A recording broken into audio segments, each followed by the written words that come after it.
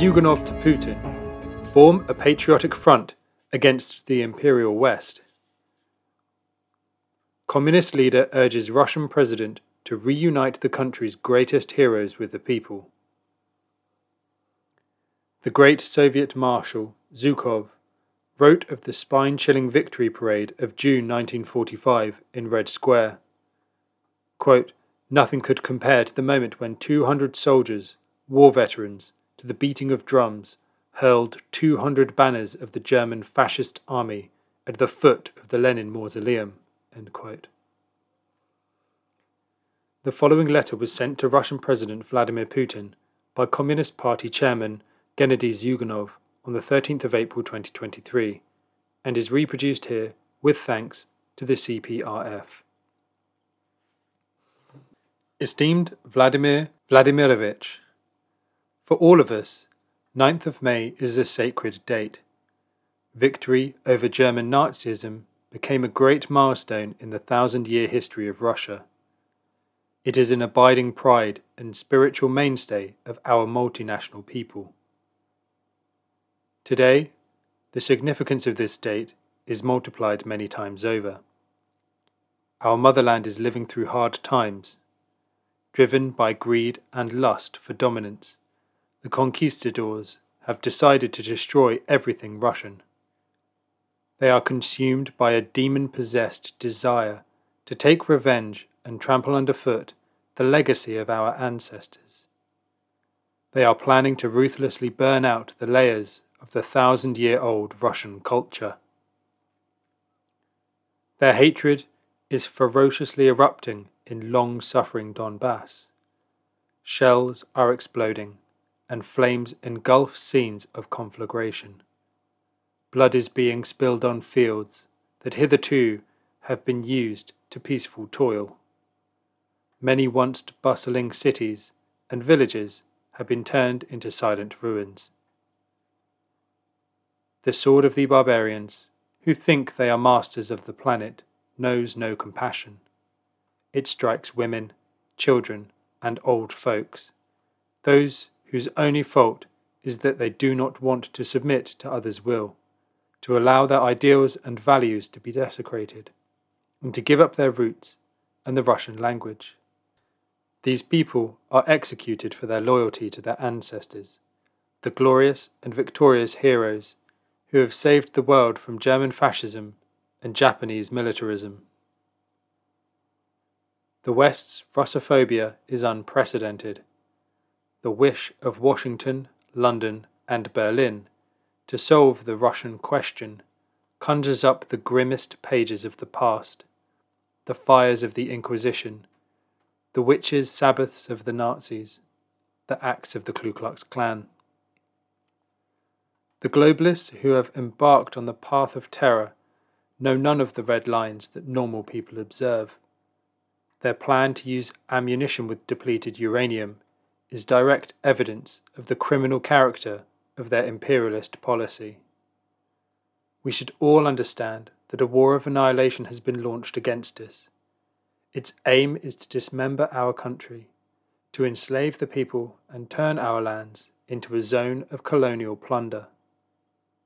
It is fraught not only with large-scale losses.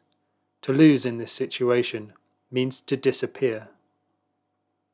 The present challenge is as fateful as the time of troubles in the 17th century, the Patriotic War of 1812, the foreign intervention in 1918 to 1920, the clash with fascism during the Great Patriotic War, and the treacherous destruction of the USSR. The USA and its NATO accomplices have set about to multiply their vicious achievements of the wild 90s.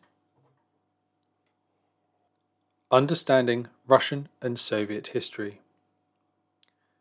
Our country has faced dreadful peril many times.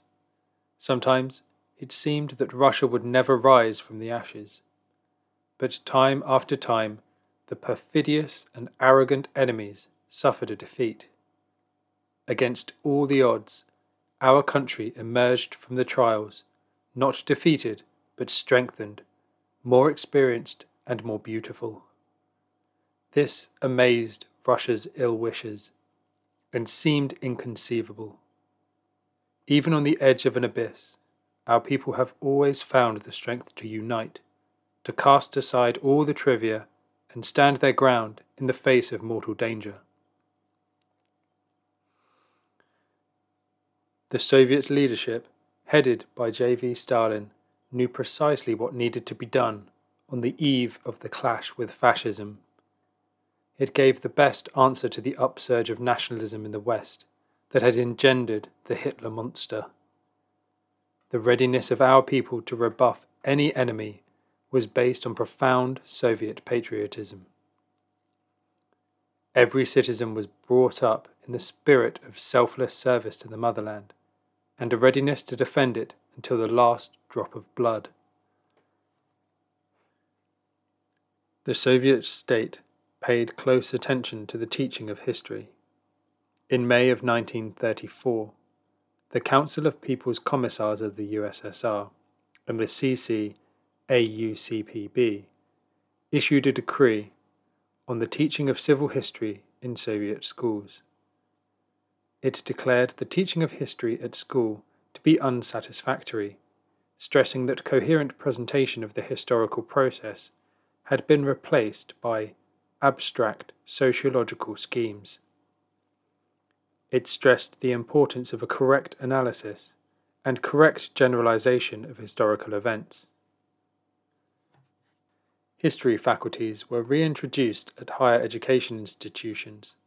Work started on a unified textbook, which replaced some 60 existing manuals and presented the Soviet era as a logical continuation of our statehood. The new textbook was published in October 1937.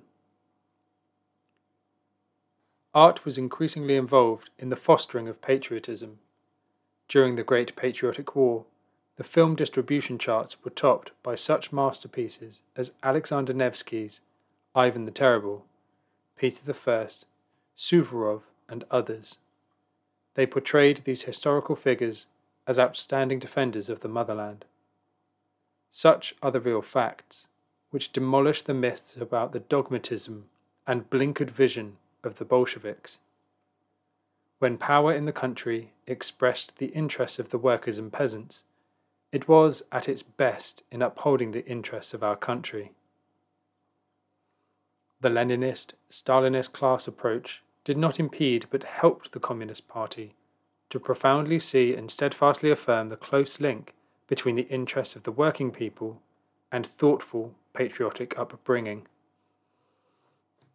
Successes in the development of the Soviet society were consolidated in the 1936 Constitution. The main law removed all restrictions on civil rights.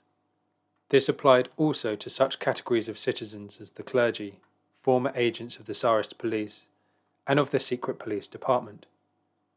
Under the 1918 Constitution of the RSFSR and the 1924 Constitution of the USSR, these had not been allowed to vote. Thereby, the still fragile Soviet statehood protected itself and the millions of working people whose interests it expressed. As it grew stronger, Soviet power did everything possible to unite society. This was aided even by such seemingly trivial decisions as bringing back the celebration of the New Year holiday. This is how the Pravda newspaper explained the essence of this policy in a 10th of February 1936 editorial. Quote, "The party has always opposed any manifestations of the anti-Leninist ideology of Ivans who forgot their kinship links and would paint black the entire historical past of our country." End quote. Industrialization, collectivization, the liquidation of illiteracy, and the rapid modernization of the Red Army were combined with close attention to questions of history and culture. All this provided a strong foundation for our victory in the Great Patriotic War. The triumph of the Soviet system in May 1945 was the high point of Russia's historical path. The Soviet Union inherited all the best things. The policy of Lenin and Stalin welded the ideas of socialism with the centuries-old heritage of a great power and great culture. Our worldview was forged like armour. Fascist hordes crashed against it. It turned the USR into the leader of the movement for lasting peace and social progress. A nuclear missile shield was erected, which to this day cools the hot heads of NATO hawks. Lenin Mausoleum, foremost symbol of resistance and victory. This combination of historical values and victories provided the basis of our state's sovereign development. It acquired some shining symbols. Addressing from the Lenin Mausoleum the participants in the legendary parade on the 7th of November 1941, Stalin said, quote, "You are waging a just war of liberation. May you be inspired in this war by the courageous image of our great ancestors, Alexander Nevsky, Dmitry Donskoy, Kuzma Minin, Dmitry Pozarsky, Alexander Suvorov, Mikhail Kutuzov. May the invincible banner of the great Lenin fly over you." End quote. The feat of the heroes who went straight from Red Square to the front line outside Moscow is immortal. It is no accident that the historical act of unexampled courage of the defenders of the capital is marked every year by the 7th of November parades, a tradition that you have supported. Another symbol was the Victory Parade on the 24th of June 1945.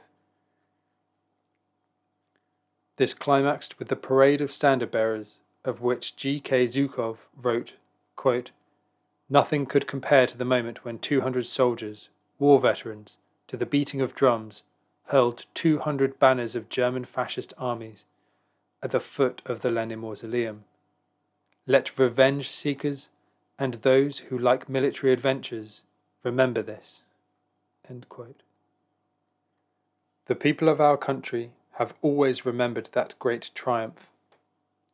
That is why the Immortal Regiment commemorative marches quickly developed into a broad popular movement.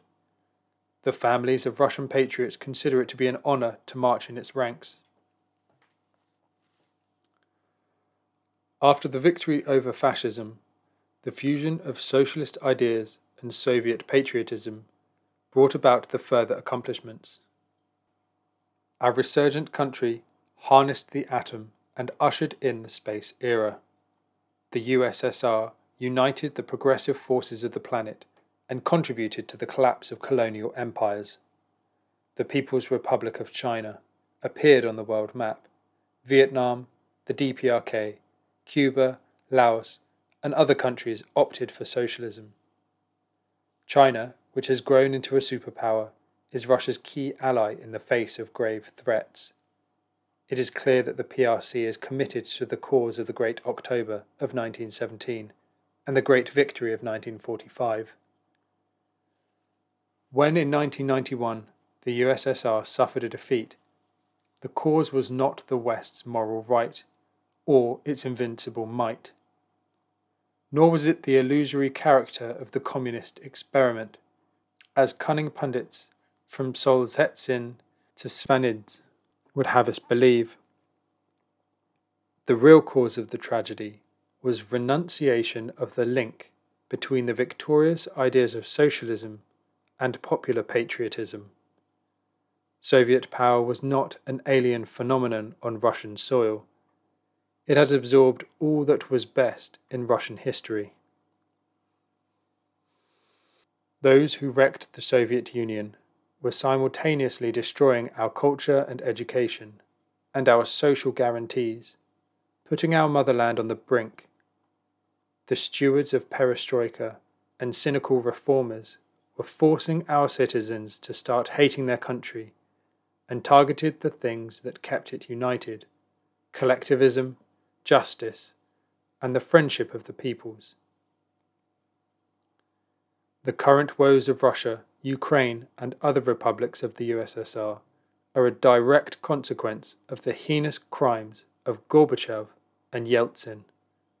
It was anti-Sovietism and Russophobia that were directly to blame for the tragedy of the USSR. It was then that fraternal Ukraine began to turn into an anti-Russian bridgehead. Having failed to stem this process, we are now reaping the bitter fruits of the years when Bandera's ideas were triumphing. Brothers are killing each other, while the NATO organisers of the slaughterhouse are gleefully rubbing their blood-stained hands. A new crusade has been declared against us. The empire of evil has gathered dozens of countries under its banner. Their ruling circles are openly committed to dismembering our country. They are even afraid to declare explosions of the Nord Stream pipeline to be acts of international terrorism. Moreover, our adversaries have set about cancelling Russian culture. You, as our head of state, have confronted this historic challenge by declaring the special military operation. It is the bidding of the time to defend our common home against the fascist riffraff, the latter-day Teutonic Knights and insane followers of Hitler. A particular burden sits on the shoulders of the current Russian generation to stop the slide towards the abyss. The only guarantee is the power of the nation and its national sovereignty. To score a new historic victory, Russia needs an effective economy, high-class science and education, a robust military potential, and the support of allies across the world. The key condition for victory is the staunchness of the people and their ideological fortitude in any confrontation. We have the experience of our ancestors, who could respond to mortal danger by uniting. Russia needs to consolidate the healthy patriotic forces for the defence, development, and flourishing of our beloved motherland. Our country needs a social contract of a new type, the foundation of which is a respectful attitude to the people, solidarity of the working people, and a profound respect for the position of the masses. A patriotic front against the imperial West cannot grow out of the right of some to oppress and rob others. To form such a front, it is necessary to cast aside all the delusions that have been imposed on our country at the tail end of the 20th century. Neoliberal dogma has cost our people dearly. It is high time to recognise that nurturing hatred towards the Soviet era is a harmful and criminal practice.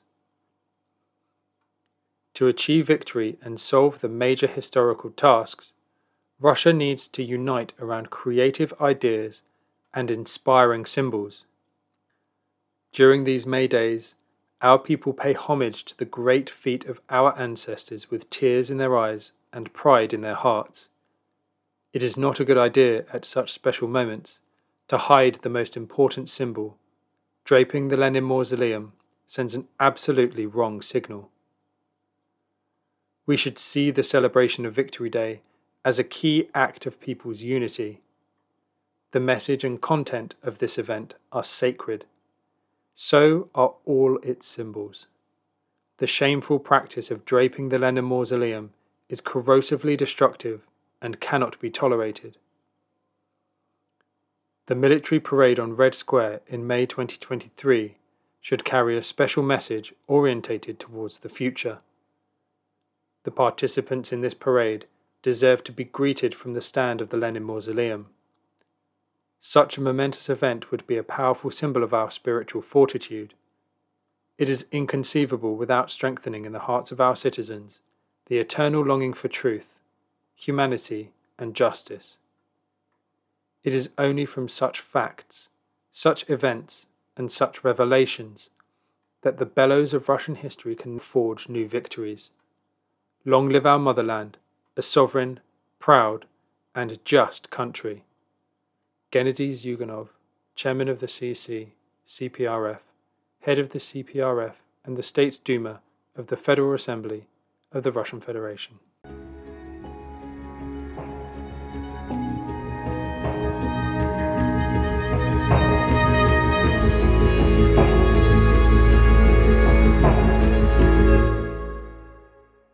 Thanks for listening to Proletarian Radio. We aim to bring you the best Marxist analysis on current affairs, revolutionary history, and theory. Do like, comment, subscribe, and share our content to help us reach the widest possible audience. We are a small organization with limited resources, and we need workers' support if we are to grow and fulfill our mission. If you are able to make a one-off or regular donation, no matter how small, please visit our website at thecommunists.org and register as a supporter.